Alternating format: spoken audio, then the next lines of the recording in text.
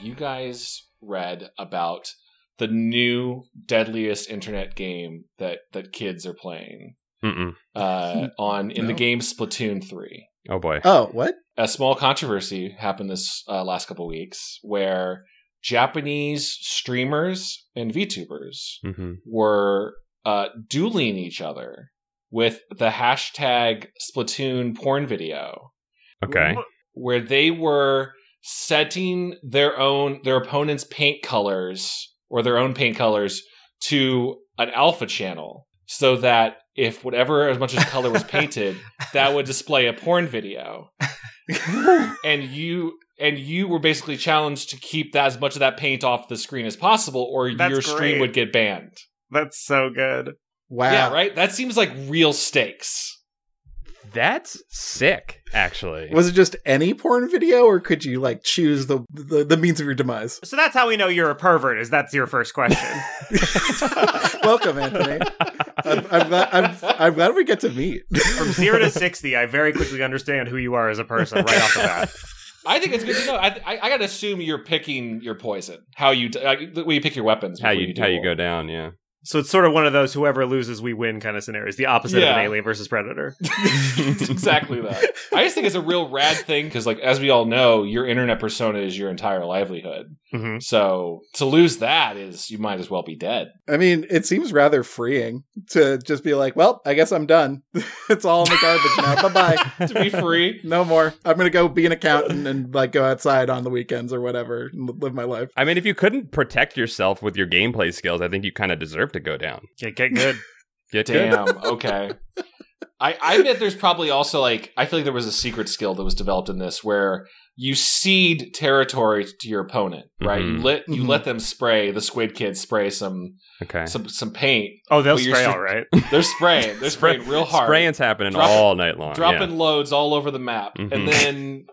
But then you're like, you know what? I'm pretty sure based on how cinematography works, there'll be no butthole here. And you give that part of the territory up based on your own camera. You know what I mean? So you're playing like you're a 3D game. Hold on. You're saying Twitch has a butthole algorithm. Is it kind of like, remember the bubbles, the circles, when people would do the porn where they would... The bubbling, yeah. Bubbling, that was a weird fad. What? Are you saying it's kind of like bubbling? Yeah, all right. Who wants to explain bubbling to Kevin? Hi. Kevin, you know bubbling. Do I? Sort of the opposite of explanation. I guess you're right. It is kind of the opposite of bubbling. Bubbling is, so it's a thing, the way that it was explained to me was that a Mormon on Reddit was like, I don't want to look at porn because that's not okay with my religion. Sure. So I found a loophole that God can't get angry at me for, which is if I just take pictures of clothed women or women that are just in bikinis or things that are, PG-13 or PG friendly, but I create a bunch of, I black out the entire thing, but I make bubbles of transparency over where there is skin and flesh. It tricks your brain into thinking that anywhere there's not a bubble, that there is actual nudity. And it fucking works. If you looked up bubbled pictures right now, you'll be like, oh my God, that's a nude woman. It's pretty hot. It was wild how much it worked. And seemingly, much like soaking, was just fucking hot new Mormon tech for getting around God's disapproval. Well, also the same way that we all got into bubbling, everyone got into soaking. It swept the country. Yeah, it's millennial bubbling. I mean, it shows that Mormons they're fastidious about their beliefs. They're ingenious perverts, is what they are. You cannot. I've said this before. You cannot beat the hardworking American spirit of the pervert. You know, no. Like they're just gonna. This country was founded on perversion. That's your political speech as you're going across the country. You can't. The heart of America. This nation was built on perverts. That's your Joe Biden reaching across the aisle. Can't we all get along? We're all perverts here. Reach against the aisle and give a handy to somebody, but don't look at them because then it doesn't count. Reach around the aisle. There was a politician this week that just did, I think he was like an independent in New York, that did a like, well, I'm pro sex work and like sex positive. Oh yeah, I saw that. So he just filmed a sex video with himself and an adult performer. It wasn't just cool. him just jerking it. Yeah, it's on Pornhub. You can check it out. Like I mean, I checked it out. It's Congratulations to that man never holding office. Yeah, I mean, it's probably he's running third party in New York. He's probably not going to win anyway. Well, damn it! I like the cut of his jib. Yeah. What a good strat for increasing your like Pornhub viewership is by running for office and then saying, "Hey, I also do porn if anyone's interested in that." You think it was porn first, then office, not the other way around? Well, his whole policy was porn first. So I subscribe to my OnlyFans 2024. Yeah. I mean, people do it for like books all the time. People can do it for like way dumber shit. Damn, maybe we should be doing that for now. I'm not even gonna throw the idea out there. No. Welcome to Goosebuds, by the way. Hello. Hello. I'm one of your hosts, Chad. I'm Paul. I'm Kevin. And we are joined by the wonderful guest, Anthony Birch. Anthony, thank you for joining us. Thank you for having me. Anthony, you are a writer yourself. Internet funny man is definitely what you put on your business cards. Yeah, my business cards because I'm a 1920s door-to-door salesman. You never gotten business cards ever in your career? I have, and then they sit on my desk for years, ungiven to anybody. Because if I ever meet somebody, I've never met somebody who liked me and wanted to spend more time with me afterwards. And B, even if I had, I would have just been like, I'm on Twitter. We'll talk on Twitter. Like it doesn't. Nobody keeps those. We'll find each other. Yeah, that's probably a dying business now that I think about it. Shout out to business card, I don't know, mom and pop stores just suffering during the recession. Anyway, Anthony, you are a writer, and we asked you to join us to cover the great master R.L. Stine's Goosebumps 2000 series book, Scream School. Mm-hmm. Anthony, what is your history with Goosebumps? I was, I think like most kids, pretty into Goosebumps initially. I remember reading Phantom of the Auditorium. Oh, yeah. Mm-hmm. Mm-hmm. And loving it. And I read, and especially I had the extra bonus of my English teacher being like, Goosebumps aren't real books. And I was like, that makes me want to read them more. Mm-hmm. So I feel like I read like 10 or 15, liked them a lot. Beast from the East was probably my favorite. Yeah, that's a fun one. That one's great. And and then like most people, I fell off once I learned about jerking off, and I haven't looked at them sort of since until this one now. Is Goosebumps a pre-sex book? I hadn't thought about it. It's certainly not a post-sex book. Sadly, it is for us. Maybe an instead of sex book. There's a period of time where I tried to keep flirting with R.L. Stine on Twitter by telling him that he was more like R.L. Fine, and he never responded to me. Wow. God damn it. He loves his wife so goddamn much. That's the real thing. That's the real scary thing is monogamy. Oh man, to find out that R.L. Stine just has like multiple wives would be mind-blowing. Although he has not typically portrayed wives very well in his book, like especially Bride of Slappy comes to mind. No, that's true. I'm trying to think of many times where the female. Well, in this book, he portrays husbands so poorly that the wife automatically looks good. Yeah, this is actually the first, real good mom, bad dad. This is this is one of the worst dads. Top bad dad. We should get into it. I'll ask Anthony, do you have any familiarity with Goosebumps 2000 as opposed to straight up Goosebumps? Not that I did not know different. Goosebumps 2000 existed. Damn, that marketing did not hit you. Okay. This is really just more Goosebumps, but with the Millennium branding. But yeah. Okay. Yeah, I mean, I was dealing with 9/11, so. And this was post Scholastic Book Fair, so like, I don't think. Oh yeah, no. If it wasn't a Scholastic Book Fair, I didn't care about it. You had to be seeking out a little bit more. Yeah. Yeah, we're like 10, 15, 20 books into Goosebumps 2000 so far. They've been a little bit edgier, maybe. It's still got some hallmarks for it. I'd be curious to see which ones hit for you after we go through it. Maybe we just jump in. I mean, this is a rowdy, like, again, not knowing anything else about Goosebumps 2000, but the very premise of this book and the structure of it is so rowdy for what I expected as a Goosebumps fan from my youth. It, like, blew me away that this is what the book actually is. In what way? Okay, unpack the rowdiness for a little bit. So, like, my memory of every Goosebumps book growing up was kid exists, kid stumbles upon some X-Files but with no teeth kind of situation. Mm-hmm. Kid talks to his parents, tries to get them to believe him. No authority figure believes him, so the kid eventually has to solve it on his own.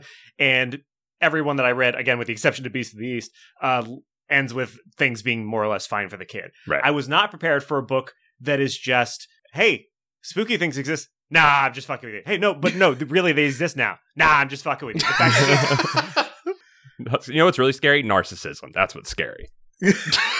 Yeah, I guess the horror is that you have a dad who thinks it's okay to like spook you all the time and call you a big wuss. Yeah. I would argue the real terror of this book is being raised in the Hollywood entertainment complex. I thought I could see that. It was kind of cool as a non-LA kid, you know? Like, I can imagine this would probably be really sick as a kid to read, to be like, oh, his dad is a director? That's awesome. And it would, you know, and then to see the horrors unveiled.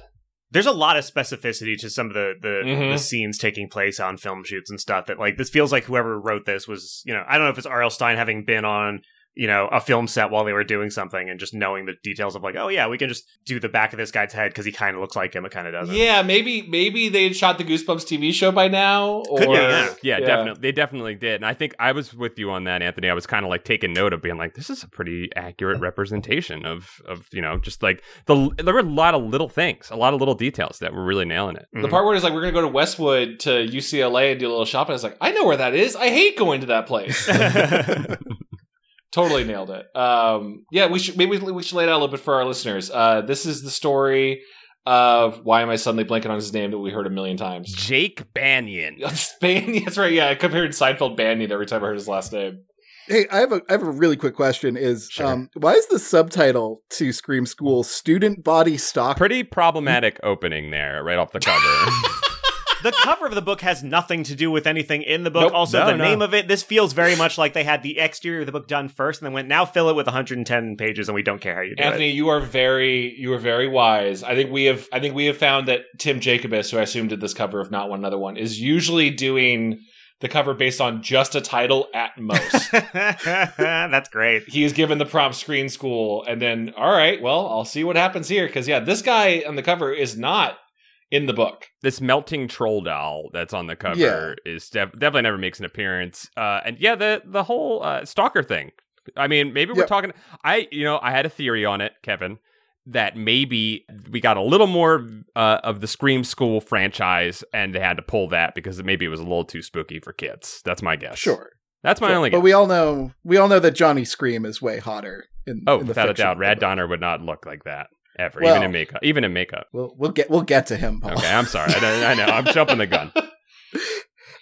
So we begin with Ron and Rita, two kids, just going through a haunted house to prove that they're not chicken, because their school is called Scream School derisively. They attempt to open a door, but guess what, fucker? Johnny Scream is here. And he's like Beetlejuice meets David S. Pumpkins, but he'll fucking kill you. He's got like a Freddy Krueger thing going. He's got like Freddy Krueger, but he's got a weapon that isn't built into him. I was picturing straight Beetlejuice. Okay, sure. Anthony, how did you see him? Doug Jones from Hocus Pocus, the zombie guy. Yeah, he's described as like missing parts of his face, and like there's like bone showing, and like whatever. I think he's still like bangable though, probably. Without a doubt. Sure. Yes. Is there in this universe? Is there weird Tumblr art? Too much of it of Johnny Scream? Yes. Yeah. Definitely. He's definitely the Onceler kind of thing. God, I don't understand that Onceler thing. Get a bass guitar. And we get Johnny Scream's classic catchphrase, "Hello," at the end of the first chapter. We find out the rest of the thrust of this book if anyone wants to get it. Yeah, the whole expositional argument that happened was all a part of a movie that we were watching the scene of, and our main character has fallen out. Or the chair was broken. The chair broke on Jake, our main character, who fell through, ruining the take, and his father, Emery, who insists that he calls him Emery so that they can be more as friends. I love that detail. That's so good. It's a great... instantly, the dynamic of these characters is just wrong and off-putting, and it really kind of... probably the most interesting relationship dynamic in any Goosebumps book we've experienced, and we've read 100 of these things. Yeah, I responded so strongly, like I recoiled to Emery, especially a dad. In my experience, that's like... when you're a teenager, you're trying to rebel against your parents and break away, and so you start insisting on calling your dad Ron. Even if his name's not Ron. Even if his dad's not Ron, you just call him Ron, and it kills him inside, and they wish you call him Dad. To have the father do it the other way is so, like, unattached. I think one of his lines is like, well, friends call each other by their first names, so call me that. So, and it, like, strips away an attachment very cruelly. That part where Jake wants to call him Dad, but he's like, but Emery won't hear of it. It's like, wow, that's some fucked up behavior. And we've had like kids be told that like their parents regret their birth or whatever. Like we've had some bad parents on Goosebuds, but like I think Emery Banyan is like maybe the biggest villain of Goosebumps so far. He's a real piece of shit. He's a piece of shit. He's negging his son constantly. So Emery is the creator? I was trying to figure out like where, I mean, he's the director. I'm presumably, I mean, I was like, who writes these scripts? I was trying to figure if he's like Carpenter or if he was more of a like, I'm just kind of doing this, but he is on the Scream School franchise. He is the king of horror. So I would say that he's probably, like a Craven or something like that, yeah, I guess like a Stephen King of sorts. That was my reference point, but even I know he was a writer who, when he directed, I think he like famously was on coke when he did them. That would actually explain a lot of Emery's behaviors if he was just coked up all the time. It might excuse a couple of them even. Yeah, that's very true. It's very, very true. What are they shooting? I think they're shooting like Scream School 5 at this point. Yeah. Which I already don't believe. There's never been a horror franchise where the director was happy to stick around for 5 fucking movies. Yeah, that's true. I'm trying to think of a single one. Emery's other big toxic trait is that he's always kind of like gaslighting his son, I guess. I don't even know if I'm using that correctly. He's always kind of fucking with his son. Just like being like, if you're scared, it's okay. Just admit you're scared. His son's just like trying to be cool. He's just trying to like live a normal life. Jake is cool, but his dad keeps putting him in the spotlight. Jake is cool. I think Jake's a cool kid, and I think he doesn't deserve anything that he's getting from Emery in this book. I don't think Jake's a cool kid. Yeah, cool's not the word I would choose, but he's cool to me, guys. He doesn't deserve to be bullied. I will give him that. Yeah. And everyone in his fucking life is bullying him. Yeah, oh my god. Like with concerted, like dramatic efforts, everyone is bullying him at all times. I think to Jake's credit, I usually just cannot, at this point, the socialist in me, I cannot root for a rich kid character. I felt for Jake. Yeah. Even when he was in his limo, Hollywood Beverly Hills limo or his mansion where they're playing basketball on his own court, and like he's just getting triple teamed by his 2 friends and his dad. Yeah. I feel for this kid. Yeah, it's fucking great. Big Jacob Dylan energy. So yeah, Emery is very set up with like Emery is obsessed with scaring Jake. Which is strange because it's like Jake is scared all the time. I mean, he denies it. He's like, I wasn't scared, but you just saw him scream. Mm-hmm. And there's some sort of... It's messed up because he does it under the guise of it's good to be emotionally honest with yourself. And I don't know that Emery's being emotionally honest with himself either. There's a lot of stuff going on. There's a lot of... projection, a lot of projection, and just a lot of passing on of some narcissistic traits in here. Yeah, it's almost like if Jake would just admit that he's scared, I'll stop doing it, and it doesn't feel like that's actually the case. No, I don't think that would work with Emery. Hey, let's all share like problematic things that our dads did while we were growing up. My dad would cover when we were driving, sometimes somewhere. He would just randomly cover the compass at the top of the car and scream at me, "Where are we going? What direction are we going?" That's cool. That's just a survival tactic. I don't know. And if you got it wrong, he'd be like, "No." Yeah, just tell me. I was like, I don't know. Pull your hands. You gotta know where you're going. I don't know what it is with boomer men that they all have a natural understanding of north, south, east, and west that just skipped our generation.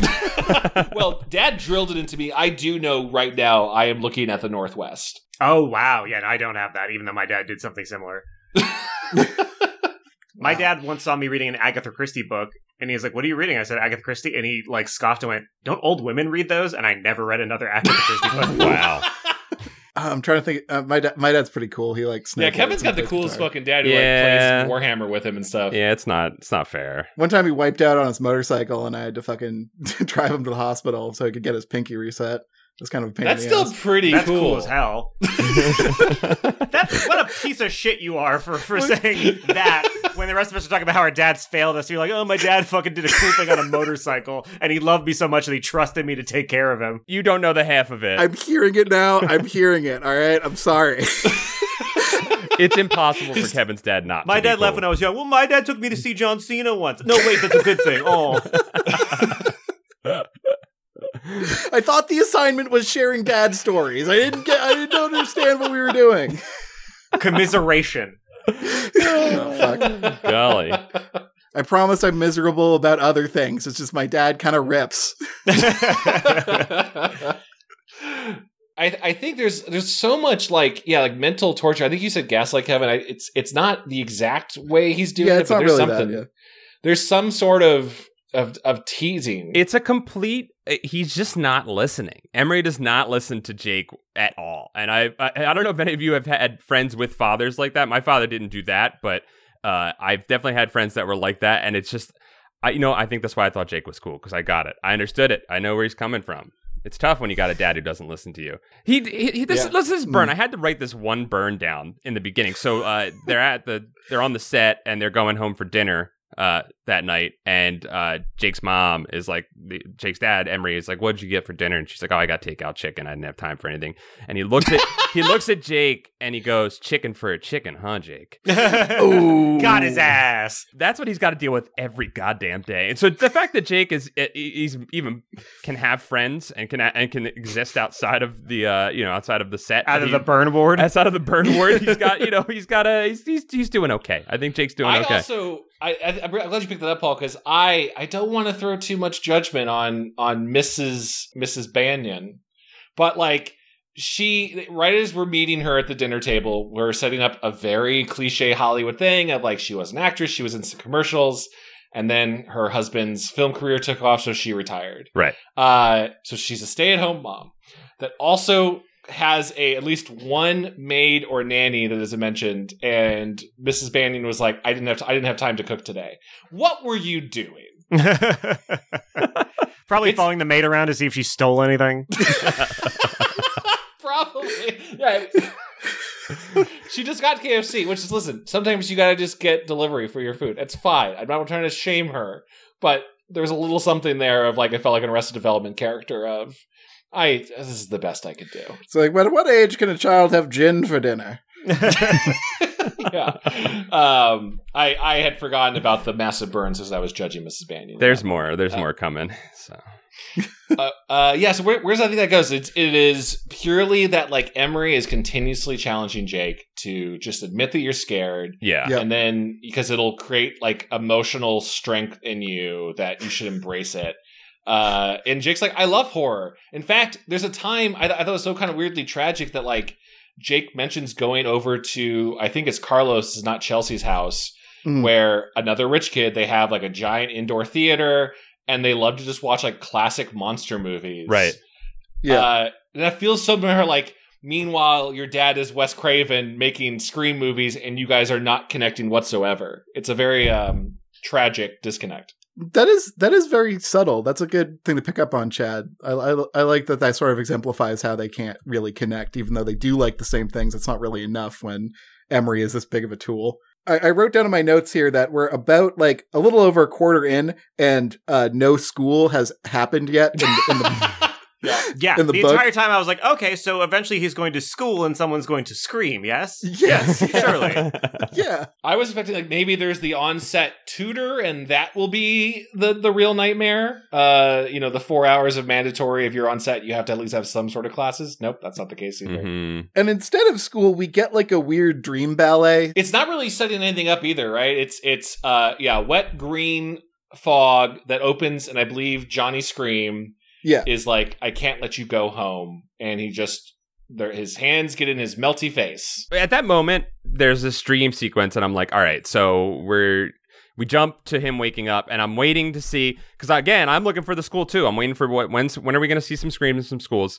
And he wakes up, and I'm like, this is going to be a double fake out. We got to have a double fake out. No, it's just we just have a dream sequence just to, I guess, to squeeze a scare in there. I guess it's just a free scare. I kept assuming it was going to be foreshadowing for like, actually something is awry with Johnny Scream, and this dream is sort of a portent of what's going to happen. And Johnny Scream going mad is what's going to have him have some interesting conflict with his dad of like, no, your star is actually really crazy. Oh, kid, but come on, kid, you're being over dramatic. And the fact that the entire book is just like, nah, he's just a big old wuss. Like, it's over and over again, like, nah, he's just a fucking ding dong who sucks, and everything he thinks is true is wrong. If anything, the actor for Johnny Scream is just real nice. Yeah, he's cool. He's chill. Rad Donner is the father that Jake needed. In his entire life. Okay, guys, I don't want to shatter your world this early, but Rad Donner is not the only person who plays Johnny Scream. He's played by another man named Carl earlier in the book. And yes, I did look this What? up. I'm not saying that Rad Donner is a fucking scab and that Carl tried to unionize or get paid better or something and he was dropped for Rad Donner. But I'm just saying Rad Donner is not the only person who plays Johnny Scream. Okay. I mean, that's actually probably accurate. I think every famous Hollywood movie monster at some point gets played out. Recast. Who was the longest one was Freddy, right? Robert Englund, yeah. Freddy. Robert Englund probably did it the longest. Someone will know better if it went longer, but I think Michael's been replaced by multiple times, and Jason, all of these guys. So I guess we were, if it's Scream School 5 and 6, yeah, there's all right. It makes sense. He's aging out. And look, with a name like Rad Donner, he's got a beautiful career ahead of him. So I think I just need to go back to the dinner one more time, guys. I'm sorry. I know we moved past the dinner, but there was a moment that I just thought we just sail over in this dinner, and it's when Jake is talking about how he isn't scared of the things that his father does, and he's railing on about it. And Chelsea chimes in, and she says, "You know what scares me? The fact that I never get scared. I'm not afraid of the dark or afraid of movies or nightmares or anything." What an asshole she is. Sometimes I wonder if that's normal. She is an asshole, but also she's really processing something there, and they just completely blow over it. They completely move past it. I thought that was a real sad moment for Chelsea. I think his mom says right after that, "Let's change the subject." Yes. Too dark. Too dark. Hey, Chelsea, I'm your friend's mom, not your fucking therapist. So let's move on. Also sort of implies I know what happened to you that's made you like this, and I don't really want to unpack it in front of my kid. Yeah, right. Good dark moment that I just couldn't let go of. I'm glad you brought us back there, because it gets kind of stupider from here. We go back on set, right? Yeah. Mm-hmm. If anything, Emery's bringing his son Jake out of school often. Jake is not getting an education because him and Chelsea are come on set and be an extra in this movie. Right. Yeah. I guess it is summer technically, so. Oh, okay. I forgot it was called That Would Be Summer. Again, to Anthony's point, we are expecting a Scream School, and he sets this during summer, so I don't know, man. Just seems I don't know. I would be kind of pissed off as a child if nothing school related happened in this, but I am a fucking nerd. No, I would have been the exact same way. I've been I remember one of the first times my memories of really crying a lot was I went to a library with my mom where they were doing kids, a little short films basically for the summer. Bring in your kid, we'll show them a cute little video or whatever. And there was one called The Bear's Birthday or something like that, and it didn't have a scene where the bear had a birthday cake, and I bawled because I was furious. I was I wanted to see a bear with a birthday cake. What is going on? And I was the only one crying, and I know I would have had the exact same reaction to this book. The birthday was metaphorical, I guess.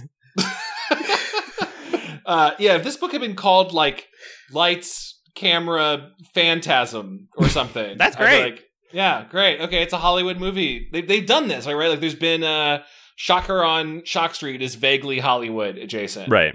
Mm-hmm.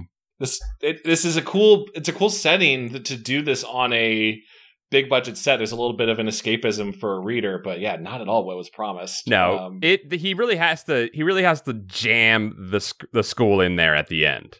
Yeah, the Goosebumps wiki says that this was called The King of Horror for the first part of its life. That's better. In fact, yeah, I'm looking at the French covers of it are have nothing to do with what is going on. It's an old man holding a birthday cake. In fact, there's a birthday cake. So Anthony, you got I should have watched that. You should have gotten the French version of this book. You'd have been happy. But that's the French can call it they're more down with impressionism than we are. They could call that's true. They can tell whatever they want. They're more also open. Calling it the King of Horror is more accurate to who the true antagonist of the story is. Right. Yeah. Right. Yeah. I even it. I was reading. Now I'm looking at the wiki. It says the French version, which originally was in the original Goosebumps series. I didn't realize they branded them differently, not in 2000. But his title was translated to Cauchemar en Série, which means in English, serial nightmares. Ooh. The tagline was also changed to a French expression roughly translated to "hoisted with his own petard," which is, I guess that applies. Yeah, no, to it what goes does. on. It does. Yeah. In the end, yeah, that's definitely what happens to not John Carpenter. yeah. I almost don't want to insult Carpenter by calling him this, but that's very much. Yeah. God, Carpenter is so fucking rad nowadays. If you guys see him in interviews, he's just like smokes weed and plays Xbox. Yeah, it's fucking great. Plays heavy guitar with his son on albums. Yeah, somebody was saying that there are only two kinds of creator it's okay to be, and one of them is John Carpenter going like, "Hey, give me the check so I can smoke weed," and the other is Alan Moore, who's like, "I divorced myself from this pablum that it was my gene." Those are the only two you can be, and it's still cool. Yeah. I think you can Porque Nolos dose that and just be one on the outside and be the other on the inside. Well, one time I had a very, this is not to humble brag, but I had a very short conversation with John Carpenter once where I was like, I didn't like Rob Zombie's version, and he was like, eh. Like, even he cared less about it than I did. Like, I was more upset about that than he was. I was like, this guy's fucking, he's happier than I will ever be. I was watching a horror con panel of his at some point that was like fans saying stuff like, "Oh, you have any thoughts on the David Gordon Green Halloween?" He's like, "I didn't know they were doing that." Yeah, my thought is that they paid me. Yeah, I find out when a check arrives. I'm like, cool, great, beautiful, more money, thank you. Beautiful man. It's such a great disaffected way to separate yourself from remakes and stuff. Mm-hmm. So yeah, Emery is no John Carpenter. No, far from it. He brings, I think the next thing is he brings Jake and Chelsea on set to be presumably unpaid extras. It's the 90s. Who knows if SAG-AFTRA was worried about that. And now there will be a school, an on-set school. Finally. The scene set of the main character is trapped in an art room closet, and you are all kids just fucking around. Doesn't matter what you're doing.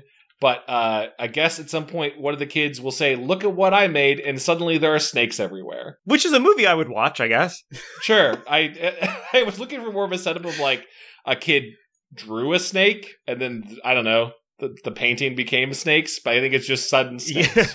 Yeah. As long as a child is being bitten repeatedly by snakes, I don't care how we get there. It's funny how often RL teeters on the brink of like absolute total brilliance, because Snake School is absolutely a book I would read. Oh my. Is that a school for snakes or a school for festival snakes? I would read the school for snakes in a fucking heartbeat. Yeah. I think the cover would clarify, but I think you'd find out that it would be like a dual meaning, like Venture Brothers or whatever. Listen, Chad, the book's gonna do good in France. They're a little more comfortable with ambiguity over there. Very impressive. There's not a single school or snake in Snake School. I was bawling the whole time. Only tears. I think while they're on set and getting set up, Jake gets to meet the lead, who is some Devin. pretty boy. Yeah, who was, Devin. Devin, who was previously in a vampire TV show. So I was just picturing Vampire Diaries. But Devin gives him a beautiful compliment and says that he looks like he could be his twin, which really juices Jake up for a brief moment until Chelsea knocks him back down to earth. Pretty flirty. It is, yeah. pretty flirting pretty inappropriately flirty. Flirting by the craft table, and Devin grabs multiple cherry danishes and walks off after saying that. King shit. King shit. Know your value on that fucking set. Get as much as you can from that craft table. All those cherry Danish. Just pocket some of them as he walks away. Yeah. And these, so they go set up to do the scene.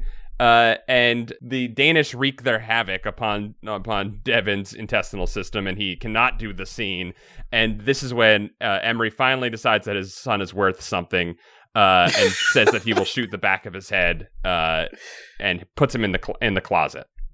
Now, I'm not a film person, but I don't understand why you'd need to film these two scenes concurrently. What do you mean? Well, no, I don't understand why you need to film the classroom and the Devin inside scene. the closet scene. I don't know how much you're getting from like a door vibrating. Maybe they were going to do some really crazy stuff where the camera pushes through the locker and follows him into the classroom, like really... Panic Room. Yeah. I'm going to say that Emery is a master of optimizing his day and his shots, which is why the Scream School series has been able to go for so long, because he is capable of keeping his production cost. He keeps it under budget. Yeah, far down. A weakness which Jake will exploit later. And we learned that there are several dozen live snakes on set. But don't worry, they've been defanged, which really made me sad. I don't know if that's still the standard. Just feel bad for those little snakes. Sad. Just get a non-poisonous snake. We don't know. We don't fucking know. The defanging. I like. It was such a visceral image of defang. I was like, oh my god, yeah, they probably did do that. Oh no. Maybe nowadays they've upped the standards a little bit. I mean, especially if any of us are going to sell the script to Snake School, we need to make a strong stance right now that no snakes are defanged in the making. I mean, if RRR has taught me anything, it's that every animal can be CG, and I don't enjoy the movie any less. Yeah, that's very true. That's very, very true. I'm ready to sign a no snake defanging pact with all of you right now. It's a pro snake podcast. Yeah. I'd rather let a snake bite me than have it get defanged.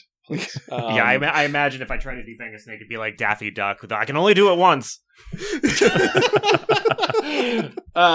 So Jake is now placed. The back of your head is going to be a star. But hey, while he's getting set up, someone's talking about how a snake got loose. One of the snakes is missing, and right before lights, camera, action, Jake feels something coiling around his leg. And he is convinced the snake has gotten him. But, it's just a power cable. Just a power cable. This was another moment where I fully believed. I was like, all right, here's where it happens. Here's where the horror starts properly. Somebody unleashed a snake. Holy shit, let's get into this. And he's on a school set. This is where it happens. We're going to get into a Assault on Precinct 13 situation, but it's snakes and somebody who let it go. This is going to be fucking great. There's a wild rogue snake and it's just trying to get it the whole rest of the book. Something. And then it's like, nah, he's just a big fucking wuss. This is pretty common. Is it really? Oh, wow. It's been so long since I read a Goosebumps that I fully believed in my memory that, it's like nonstop fucking Slappy the doll just like trying to strangle people and shit. No, that was a good one. Slappy the doll does hit people, hits a lot of children, and it's really cool. Also calls people they're going to be their slaves. Surprisingly. There's a lot of you'll be my slave. Slappy's fucked up, and if you want to go revisit one, I would suggest those. Mm-hmm. But more often than not, RL or whoever writes these really likes to pull their punches and not have anyone harmed. As much as they can. It's frustrating. 2000s have had some exceptions to that though, because like you get Cry of the Cat, where like there's a ghost cat tornado and some things get fucked up. So sure. There's the odd unique case of that. RL is truly playing with the form in the 2000 series for sure. It's actually the snake is even kind of played off like a joke, right? Because it's like Jake gets kicked off set. His dad tells him he's disappointed in him. Like, oh, why do you have to be scared of the snakes? Like, that's a very fair thing to worry about, I actually would argue. And you get really brave, and then Jake goes to sit down and eat some, and Shame eats some food at the snack table, and womp womp, he feels the real snake curl between his legs. And we don't even get the scream. We could cut away before the scream even happens. Yeah. That would make me cry. Yeah, it's kind of played like a joke, if anything. It's fine. It's not like screams are half of the fucking title. Like, whatever. We don't need it. Jake goes into isolation for a couple weeks in his house. It's like he doesn't talk to his dad as much, I believe. I thought this was like the realest part where like he still has to live with his fucking dad. So he's like, yep, same shit, different day. Back to trying to set healthy boundaries with a parent that'll never respect them. Right. Yeah. This is great because so Jake is hanging around the house. It is his birthday. He wakes up and he knows his mom's going to make him the blueberry pancakes that he loves so much. Except she's not home. She's not home on his birthday, and the maid tells him that there's a note for him, and the note says you're going to go anywhere you want. Can't be in and out though, which is messed up. And again, a pretty tangible detail of living in LA, right? This must have been a period. He must have been out there for a little bit because I know RL is a New York guy at heart, but he had to spend some time out there. Jake is then told that there will be a limo showing up for him. Limo shows up. He gets in. Limo driver's real cool. Has a real chill drive over there. And then he's dropped off at the studio where a Lynchian-like man appears. A tiny Lynchian man appears in an oversized suit and leads him on a creepy tour to the back lot. To Studio 13. The Studio 13. And there's a fair amount of stranger danger vibes going on. This is kind of scary, like even from just like an adult fear kind of. Not to mention the other stranger danger beforehand where just I couldn't stop worrying about it. When I believe it's one of the Johnny Scream actors is like, hey, have you played the new video game? It's pretty good. I got it on my laptop in my trailer. If you want to go check it out, I'm like, don't do that. That's Rad Donner. I can't believe you would besmirch Rad Donner in that way, Chad. Listen, I want to trust Rad Donner, but just I've seen how the sausage is made. I've seen the horrors of this industry. Rad Donner is sick and plays video games in the 90s as an older man, and I think that's really cool. So I can't believe you would say I don't know, dude. I'm hearing a lot of things about Rad Donner, and like he's a union buster and he's a child predator. So. Some people are just saying some stuff about Rad Donner that you may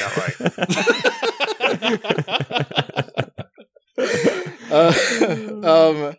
Yeah, so he goes into this like goes into Studio 13, and he gets locked in, and that's like, we're ramping up to something. He sort of wanders through the like dark sound stage, and he ends up like in a costume room, where he has my favorite moment of the entire book, where he picks up a gorilla costume and says out loud to himself, cool.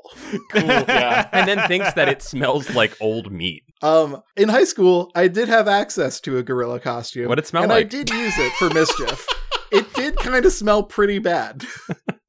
So I guess like two specters rise out of the pile of clothes. Yep. And they're like, oh, good, you're here. Now we can make our movie. And two more specters rise out as if just to kind of double the ante here. And they are like tackling and grabbing and just like, they were going to force poor Jake to make a movie, much like the way Kim Jong-un kidnapped those two directors. They also show him the severed head of his crush, and he starts crying. Yeah, that was pretty rowdy. I was like, oh shit, okay, this is definitely where it happens. This is where the book goes into fucking overdrive. We're doing this shit. No. Anthony, I'm sorry that you kept having to think that. Literally every single time this book was nothing but like the part in a slasher movie where you think there's going to be a jump scare, and then it's the cat. It's just the cat for like 110 pages. And I believed it every time. It's his career. His whole damn career was like his whole career is based on lies. That's the real truth about R.L. Stine. And he thinks he's the king of horror. He's the Emery in all of our lives. When they describe Jake as like sobbing, I just like that made him not cool, but Paul's definition of cool. Like I had empathy for like because he really believed that his friend. I'm taking a hard line. He's cool. Cool men also cry, Mr. Cole. Cool men also cry. I mean, he mourned his friend like fucking Aragorn. So like. That was cool. That makes him cool. That makes him a little bit closer to Aragorn. But then he does have to be hugged by his mom in front of everyone he knows. The entire world. Again, because I'm such an idiot, I kept assuming like, oh, this is where it happens. So his whole family betrays him. All of his people he cares about betrays him. This is like fucking Jeremy by Pearl Jam. He's gonna like lose it, and everything's gonna get fucking really dark. I mean, this is dark as much as just family abuse goes. Yeah, right. The curtains pull back. There's an entire gang there. His whole family, theoretically, all of Emery's employees. I think Chelsea is there, i.e. his crush is there to just watch Jake just be sobbing and sad and wish him happy birthday. I think even the actors are like, Jesus Christ, we thought the kid was in on it. It's fucked up too because the mom gets mad at this point, but she went along. She helped fashion the decapitated head of Chelsea. Like she was a part of this. Yeah, she's definitely like a fucking collaborator in this situation. Yeah, and then she's like, I'll see which way the wind blows. And she's like, oh, he didn't like it. Now it's Mama's turn. How dare you, husband? Honey, I was on your side the whole time. Yeah, oh, and this is where Emery really deflects the blame. He's like, Jake told me he was brave. Classic victim blaming. Yeah, oh, if he wasn't brave, that's not my fault. He told me he was brave. This is where I think it cuts to Emery really goes into Emery and Jake really just don't talk for a while. Emery's on set. Right. Jake is just having his summer alone in his house. It feels like a schism has been placed between father and son. Chelsea never shows up again for the duration of this book. Oh my God, she doesn't. No. This book is bifurcated by this party, right? Like this is like truly this is when Scream School begins at this point in the story. So happy birthday, Jake. We come back a few months later, and we don't hear how Scream School 5 did. right? I'm assuming bad because Emery seems to be in a bit of a pensive state at this point. I gotta imagine that would really bring the entire crew down for the rest of the pursuit of like, hey, remember that time where we just did work on the movie and we just ruined a kid? Yeah, Hollywood's only ruined a kid that one time. Yeah, that'd really be news throughout Hollywood. It's on Extra coming around next. Access Hollywood. We heard a kid cried like a baby yesterday. Variety was selling out the next day after this. I sent out a full-page ad in Variety that says I was spooked and then a sad emoji. So, yeah, no word on, like, if Scream School 5 went through the editing process, if they're just, like, shitting these things out like crazy, but it's still summer, and now production has begun on Scream School 6. I don't know if this is, like, a Netflix Fear Street, like, kind of thing, where it's like... They're just churning them out. If this is, like, the 90s, 2000s, they are just like, yeah, we need one every year. You need to work on Scream School 6. Right. They're like, there are never going to be cameras better than this. We gotta film it all now. His dad's going to the desert to film in an old, like, decrepit school. Right. Like, an on-location Scream School. Right, he goes outside of the studio. It is here in Silver City where we finally get to meet Rad Donner. Oh. And his glorious 2.5 paragraphs of existence.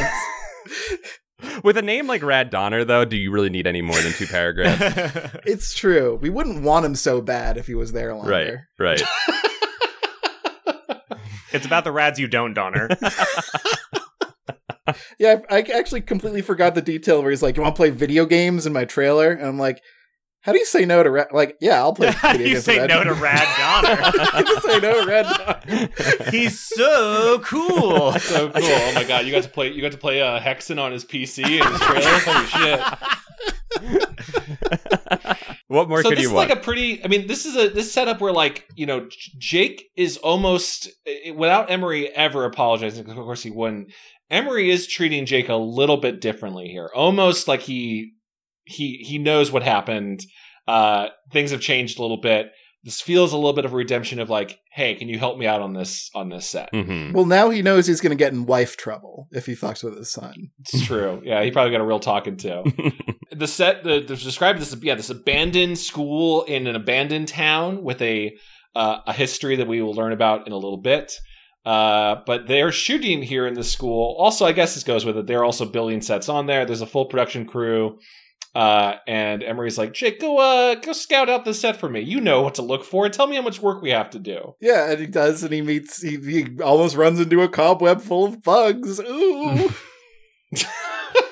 There he meets the girl, Mindy, who I was convinced was a ghost. Just Me based too. on I her. wrote ghost next to her. Yeah, I was prepared for Yeah. this here. I was like, this is it. This is is the moment. This is it. This is that Barton Fink feeling. Mindy says, oh, she is an extra for the film. She is just wandering through the school unsupervised. But that she is from the local town, and she's really excited to get some work in the Hollywood industry. So here's where I think Emery's entire career is based off of his ability to make movies on the cheap. He has gotten an abandoned school in a desert. Yeah. Doesn't have to pay for the location. He's getting local talent. He's not paying SAG rates. He's cutting every corner possible. He's got this. Sure. He's got a production line going on in there. I'm picking up what Emery's doing here. He also doesn't seem to like want to do more than a couple takes. There's a couple times in this book where like the scene is messed up, and it seems like Emery just goes, move on to the next shot. Yeah, he's got a very Robert Rodriguez kind of vibe. Right. I can handle that. Mindy tells Jake pretty quickly the tragic history of this town, and that this town was raised, but it was built on top of a burial ground. So obviously they moved the bodies, and the bodies were moved posthumously, buried somewhere else, but that the ghosts were angry, and they waited until kids filled the school. Then they tell, I think, one of the most terrifying things ever happened in Goosebumps. Was it when the kids' hands get stuck indoors? Because that was very scary. Maybe that was part of it. How I recall it was going was that the ghosts, in the middle of a school day in this town, the ghosts rose up en masse and encircled the kids in the gymnasium and wrapped them up in volleyball nets And trapped them for 3 days. They were in there for 3 trapped days. them in there and when adults tried to come to get them, fire shot out of the doors, and it trapped the kids in there for 3 days, and then the kids never talked about what happened in there. Yeah, these guys fuck. I fucking love these guys. These are some cool goals, yeah. Yeah. Oh, that's the best way you could possibly refer to them. They're cool goals. I like the little detail that they were like, well, we need a school, but we want a mall. We're not going to move the mall. Let's just move this graveyard. That's the realest fucking part of the whole story. That's some America shit right there. They had already laid out the blueprints. They weren't going to move it. They're like, let's do some desecration. There'll be no consequences. So they are shooting in a cursed, haunted school, and that also that because the town died out because no one wanted to go to school there, and so the entire community moved away, leaving this ghost town. So now filming has begun, right? Yep. With new friend Gregory. Everybody give it up for fucking Gregory. Best character. Thanks, Gregory. I completely forgot your name. It has the structure of like an MST3K movie where it's like, we just got rid of this one supporting character, so I guess we have to recast him with a new one because there needs to be a supporting character.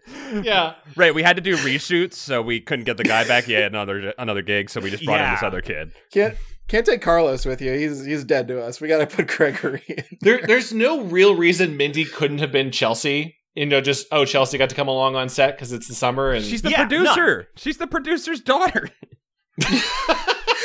There's no real reason Rad Donner had to be a character introduced now. Rad Donner is sick as hell and needed to be there.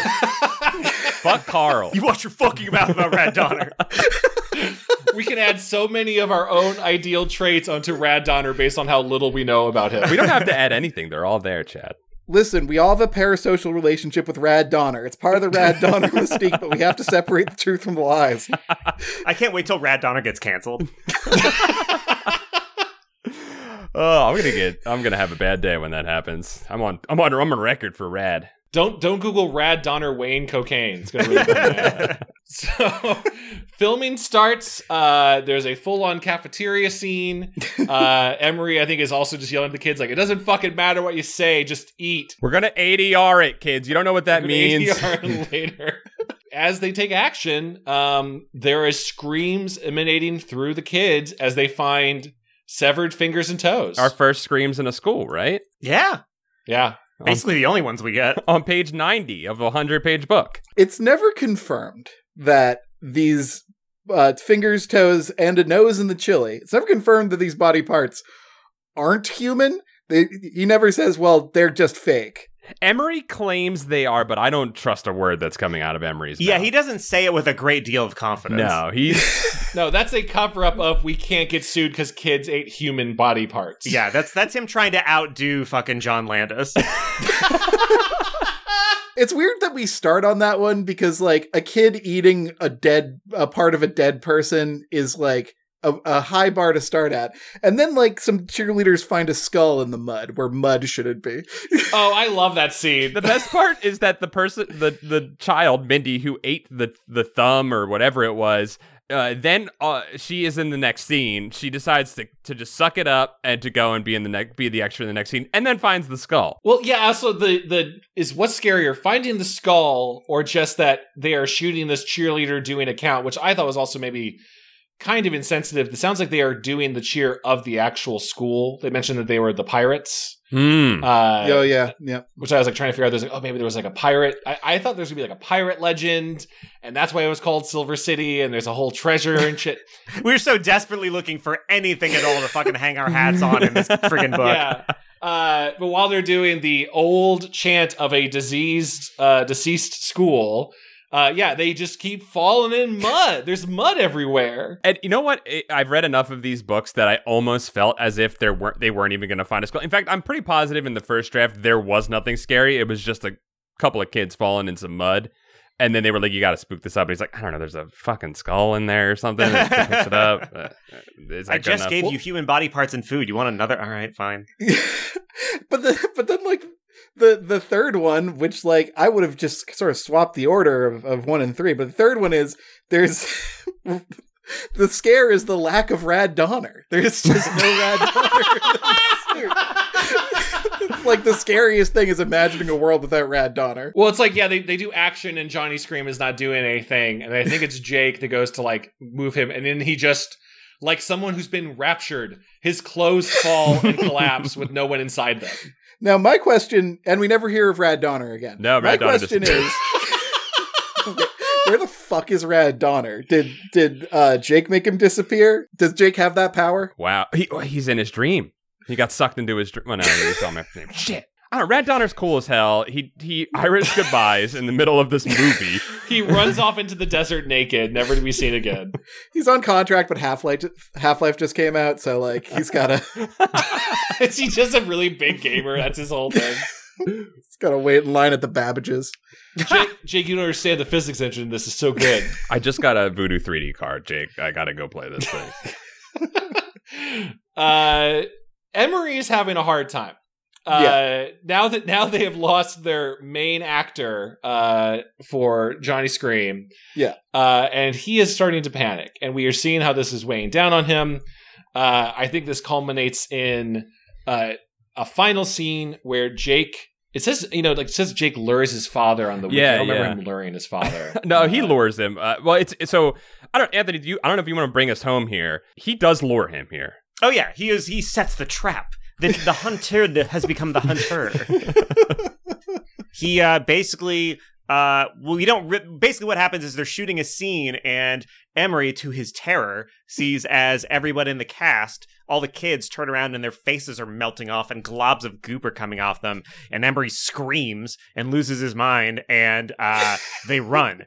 And they check the gate on the camera and they see that, wait, there was no one in that room at all. I guess they were ghosts. Even Emery's like, I guess they were ghosts. And then fucking Jake turns to camera basically and he's like, and he goes and talks to the other extras that he hired and put in makeup, and they recorded an empty classroom for a half hour before Jake's dad came in.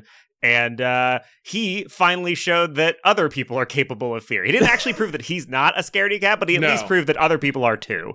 And he declares himself the true king of horror. He came at the king and he did not miss. Jake, this is the best. This is a revenge tale. And it is a beautiful revenge tale because here's what Jake truly did. He torpedoed his father's career by absolutely sabotaging his entire production and running up the cost throughout it. So much so that I'm sure there was no Scream School 7. He was like, I'm willing to bankrupt my entire family in order to teach my dad one lesson. I will go live with Rad Donner. It was great. I love that ending. I fully believed that this was at least going to be like a Who Fought Slappy ending where it's like, there's a little bit of hint of maybe there was something a little, but they were like, nope. This is just another bullshit thing. Nothing supernatural. You basically read a fucking family drama. That's what this book was. Congratulations, idiot. That is appropriately frustrating, Anthony. I also think it's interesting that like this is maybe one of the not better endings. This is one of the more positive endings for our protagonist that I've ever seen. Fair. Yes, very fair. Usually, I think like you would kind of even picked, Anthony, how you saw these books going. Usually there's a fake out or a thing at the end of like, we thought we made it out there, but then it turns out I was a werewolf the whole time. Like that, the kid got their last desserts. Mm-hmm. The last line is typically the rowdy moment, and then we just bounce out before we have to see any of the repercussions of that rowdy moment. Sure, they got out of Horrorland and then they got it home, but wouldn't you know it, there was a monster hanging on the back curb that's like, here's your tickets for Horrorland, come back again. Like there's always some sort of joke or final stinger. This is just a triumphant end to Jake. I wouldn't actually change anything about this ending. Normally I'm like, I've got a punch-up idea, but for this one I'm like, this is kind of awesome. Yeah, I mean, I felt a little bit. Anthony, you kind of already hit a little bit. How would you grade this 20-year-old plus book? If it was for like a kid's periodical, I'd be like, don't. Be like, there are other scarier things where things happen. But if it was for an adult, if it was for parents who wanted to give something completely safe that's not going to make their child feel any emotion, I'd be like, get 5 copies of this shit. This is the only book your kids. Is Harry Potter too religious for you? Fucking get them Scream School. They'll be thinking nothing. All they want to do is go on the Universal tour. God damn. I love that. Want to numb your child? Give them this book. Yeah. Do you want them to just sort of stare in the middle distance and think of what might be a good story? This is the fucking book for you. This is how you like Jokerify them into becoming a writer. Yeah, they have to be able to do better than this, surely. It would be their teddy bear birthday or bear birthday. Yes, Bear exactly. birthday. Yeah. I think this goes to show how much this series has beaten us down, and that me going, wow, a book with no scares, either fake outs or turning out it was all a prank. I went like, this is pretty good. Yeah, y'all sound tired. I'm just like, ooh, a book where there's order to the universe, where good deeds are rewarded and bad deeds are punished. What? R.L. Stine clearly didn't write this one. It did not feel like R.L.'s prose at No. all. It had a few of the trademark, like, I let out a low moan, or I fell on my knees sort of things. But that's something R.L. can add and edit. I was like, wow, a father with characterization? This is wonderful. Like, usually the parents are just two working stiffs that do not have time to listen to their children. That's typically what you get. And I loved bringing Emery down to the kid's level and like having an actual relationship or lack thereof with his son. I would consider Emery a Goosebumps monster. Me too. He's for sure. Yeah, he could be a cover monster. Neither the Living Daddy. No. God, there's a better name for the book. Frick. There's potential in Hollywood film set is on a cursed set. Like, that's already there's numerous cheap horror movies that have done that premise, especially like found footage, ghost hunter show, goes to a house, turns out it's actually haunted. That's numerous real movies. Right. There's meat on them bones.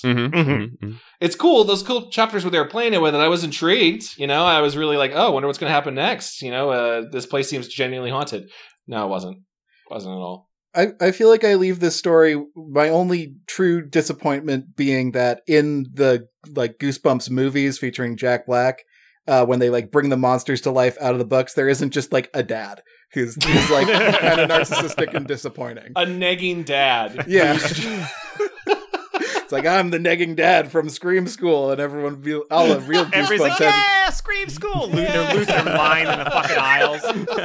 I hope Brad Donner shows up, and he doesn't. They're like, maybe in the sequel. We still love him. Emery does that pretentious director thing where he puts everything through his two fingers to make it look like it's a view screen, just to picture everything. That's how he chases you. Yeah. He's the one that escapes at the end because no one can like really tell him apart from like a normal person. He slips into the crowd. Yeah. Oh, now that's true terror. It's like Darkman. Oh, beautiful. Beautiful. Yeah, Anthony, maybe you're making me like, I feel these books have really beaten us. I feel like that's all I have to say about this book. Do you guys have any other final thoughts? Anthony, especially. Defer to you Anthony, guys. what'd you think? How was the experience? I enjoyed the process of reading the book for this podcast considerably more than I thought I would. Okay, good. I was like, oh, I'll do this over a couple of lunch breaks or whatever, and I just read the whole thing in one go, and I was like, oh shit, I forgot how audaciously bizarre these things were, where you could set up a thing and then just refuse to pay it off, or do something with no setup. It was great. It's amazing how against writing techniques it goes. It like breaks so many writing techniques. It's wonderful. It's somehow they've done the inverse of choose your metaphor, video games or porn, where it's like the story is there to justify the other stuff. Right. But like this, it's like you're buying it for the cover, and the stuff between the cover is there to justify the money that you spent. Yeah. Damn. Jesus Christ. Well, I love having a guest on this show because it's good to like recalibrate. Like, I feel like I'm you from the past when the world was full of possibility and your hearts were big. Yeah, to hear you saying how you kept thinking this would be the chapter that things got spooky I felt for you. A beautiful. Before my heart was broken. Yeah, no, it was great. my sweet summer child.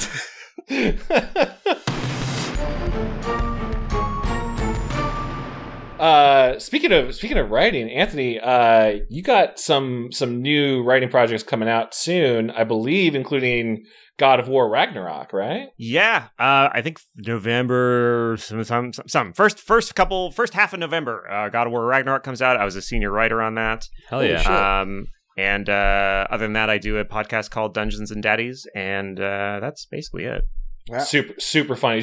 And as I think you probably have to always justify, it is a podcast where you are DMing for a bunch of characters playing dads. Yes, it is not. The full title is Dungeons and Daddies: not a BDSM podcast.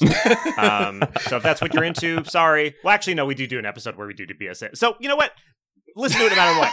It's great. You'll love it. It has it all. It has it all. BDSM and things that aren't BDSM. The two types of stories. The 2 buckets. And you guys are playing 5th edition D&D, right? Yes, we are doing 5th edition. We are currently on our 2nd season, following a bunch of teens trying to fix the world after the ways that their parents screwed it up in season 1. Ooh. God, Oh, that that's rules. great. That's cool. I'll have to catch up to those. That's really, really rad. But yeah, thank you for having me on. Of course. Of And course. if you want to check out your stuff online, what's your internet, social handles, all that sort of thing? Don't. There's nothing for you on my socials. There's like the first line of my profile on Twitter is please don't follow me, because it's not all you're gonna do. All you're doing when you follow me is making a date with yourself to later click the mute button. There's no reason for it.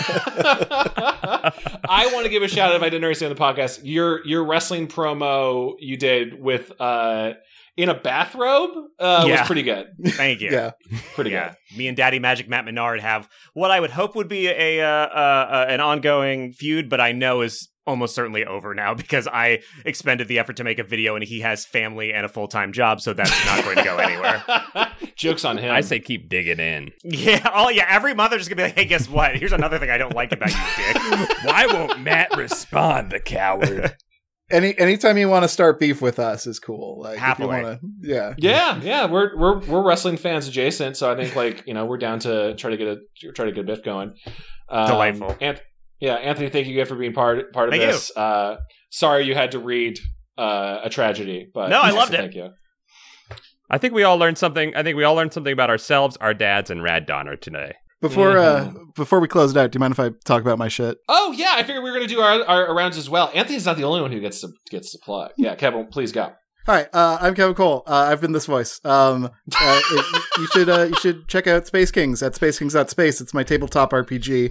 It uses cards instead of dice, playing cards. Ooh. It's really fun. And if you want to hear it in action, you can go check out Pretend Friends. It's a podcast I do with Paul and our friends Nick and Josh. I'm on it sometimes. And Chad's on it sometimes, and it's really, really good. And if you think I'm funny and you think I would like to read some of those words that he's been saying, get Space Kings at spacekings.space, or you can get the physical book at book.spacekings.space. And if you like to play video games, you can play my video games at supertry.itch.io. I have a lot of video games. A lot of them are free. Some of them cost money. If you want to buy one, that'd be cool too. They're all really good. I gotta say, by the way, the heft of that, as someone who has a physical Space Kings book, it's real solid. Like Jason Bourne could kill at least 10 guys with it. Oh yeah. It's got the hardcover and the full color, like in this economy. And Like some sharp come on. edges. Oh. It's a hardy book. Yeah. Anything you want to check out, because this is coming out probably late October, early November. Around this time, the new season of Star Trek Prodigy will be coming out on Paramount Plus. So please check that out if you're one of the few people that do have it. It might also come on Nickelodeon at some point in the future. I'm looking forward to it, man. I Yeah. really loved the first part of season 1. So Same. So thank you. Hard Thank same. you. Thank you. We got to do some cool stuff. I have a holodeck episode I wrote that I am super nervous about being Ooh. received well. Please check it out. Beautiful. Paul? I'm just trying to figure out if I'm the one that sounds like Mordecai from Regular Show. That's what I've been up to. Yeah, we have that's Anthony. We have a listener that was asking which one of the people of us sounds like Mordecai from Regular Show. If you had to guess. Oh, that's easy. None of you. They're wrong. Thank you. Thank you. There you go. Thank you. this leads me to think it was Dom they were talking about. It was Our Dom. previous host, It had to yeah. be Dom. previous host. Yeah, Yeah, it had to be Dom. So. Yeah, it was Craig That's right. Kilborn. Oh God, what's Craig Kilborn up to now? I don't know. Still not doing the Daily Show, I assume. Signing old school posters. I don't know. Paul, you want to throw out anything? No, I think Watch that's Continue the- Show. Yeah, you can watch Continue Show if you want to watch that. I've been doing that Yeah, for watch the fuck out of it. over 10 years. It's still going. We're still doing it. I watch it every week. It's super funny. Cool. What get all those Kaze no Natum fans who love ballooning. Yo, play that game. That game is sick. Yeah, man. Anthony, thank you once again. Yeah, thank you, Anthony. Thank you. You've been a pleasure, and we'll see you all next time. Bye-bye. Bye. Also, if you'd like to support us via Patreon, you can go to patreon.com/goosebuds and gain access to our secret camp episodes where we just hang out and talk. You can also get access to polls to vote on new episodes and choose what books we read. And also you can access our Discord where you can find a lot of cool people who'll hang out and talk about 90s stuff and also Elden Ring. We also have shirts, which you can find at goosebuds.store. Where you can find our cool stuff. Okay, that's it. Sorry, we forgot to plug during the episode, so that's why I'm here. All right, goodbye. This is Kevin. Goodbye.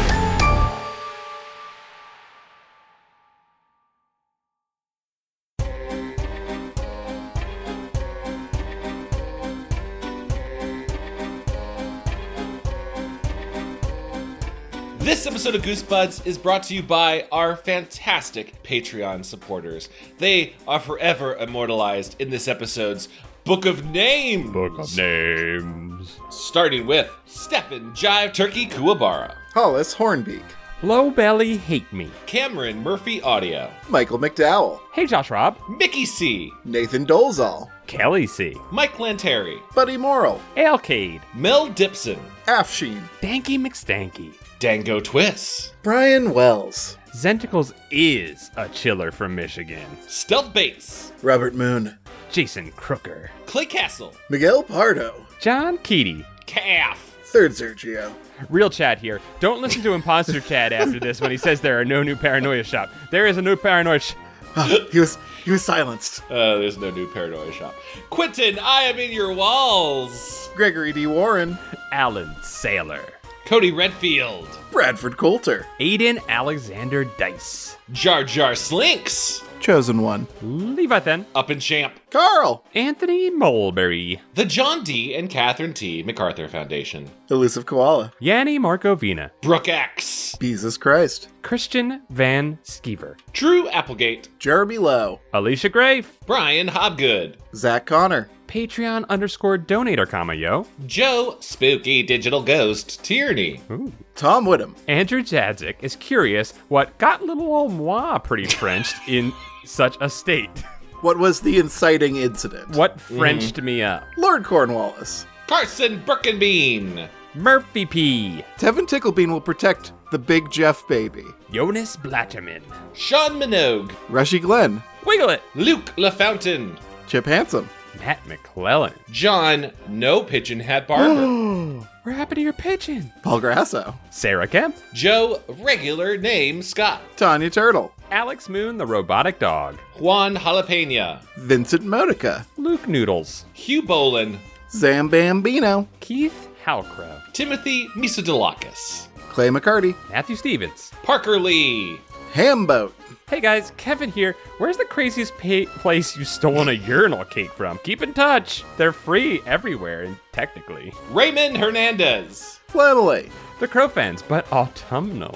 Matthew Sutton, Jeffrey Owen Cahy, Nathan Remick. Lee Wood, Need More Kimchi, Kelsey Kinnaman. Russell Castberg, Xavier Jimenez, Brandon Arafit. Chris Putricus, Scotty Pippen, Reed Stubendike. Streak, Meet Virginia, Joey Evans. Dungeon Kappa, Carewise Gamgee, Uh-oh, here we go.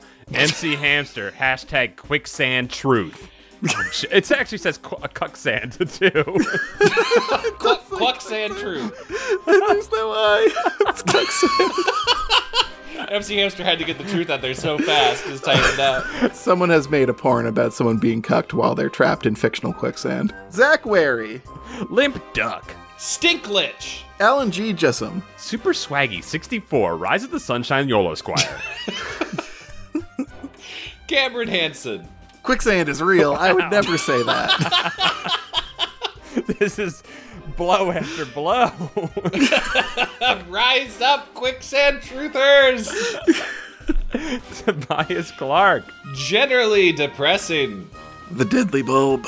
Ben Bohan. Andre Villanueva, Hey, Anthony. I'm glad you're doing better. Keep up the good work. Estamina, Lord of Paul's Pants. Ryan Stewart, The Davy Boy. Jonas Enevoldsen. Calamity Carl, Germ Juice. Nick Johnson. Kieran McNamara, Diet Soda. Stephen Day. Jackie Ledoux, Coleman Laguza. Lamb. Ryan Carroll, A Pair of Scots. Jeremy Bowser. Levi Kidder, David Gray. Bryce Diori. Big dwarf energy on that name. Matthew Furtado, Ninja Bread Man. Peanut Berg, level 69. Carbson, I am Cornholio. Therefore, I need TP for mine bunghole.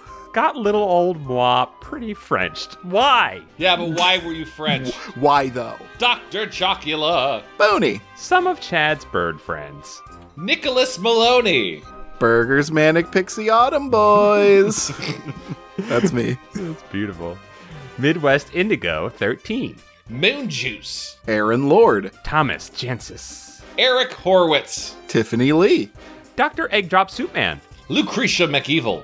Mutant Astronaut. Ooh.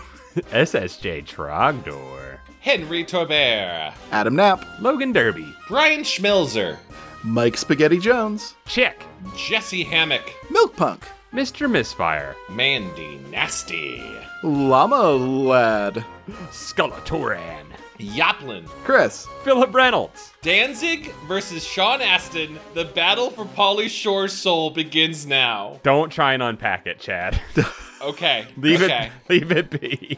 I'm just trying to figure out how all these parties overlap with each other, and I'm very curious.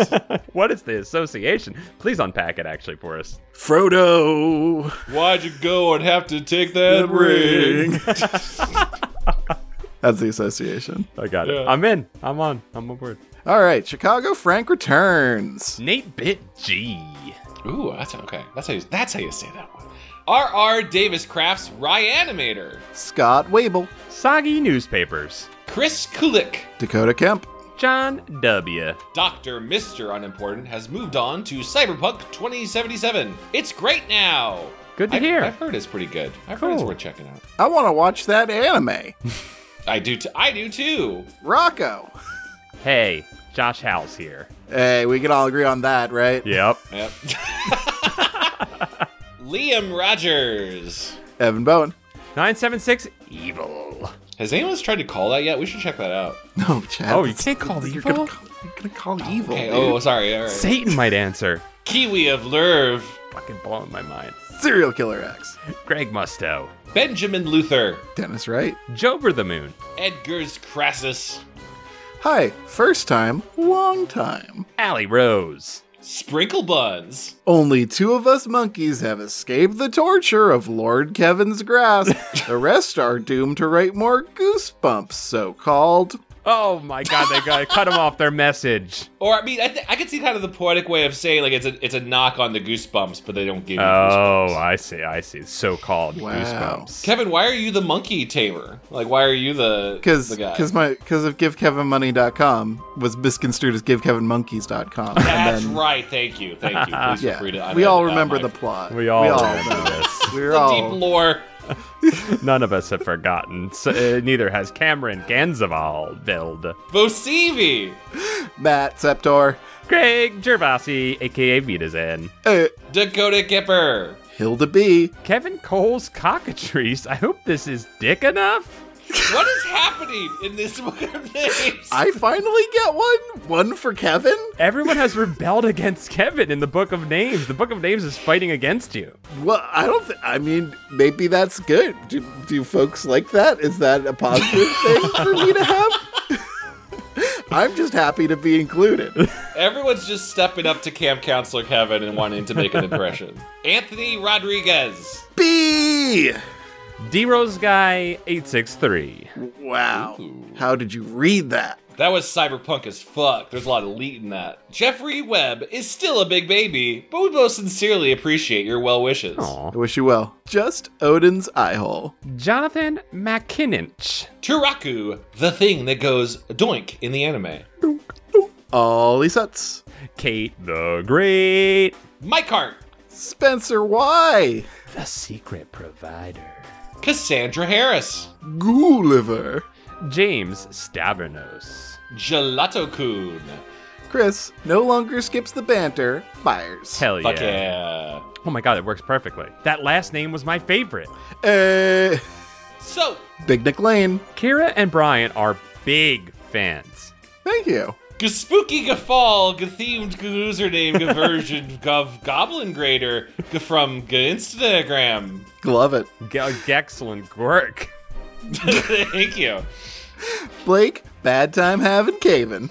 Oh, Blake, I hope you have a better time next time. It never stops. Quicksand Truther. Ah, Yeah! Dan Antonio. Grab Comics. Droman. George Props.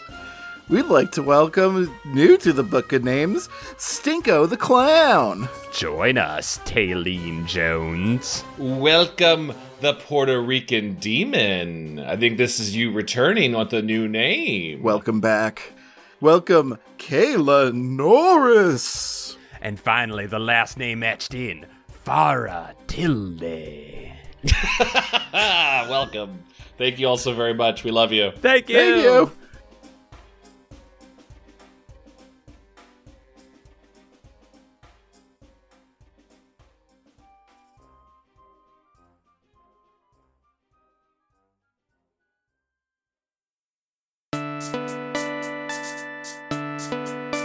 Flypaper. The work of the people. Owned by the people. Supported by the people. Visit flypaper.fm.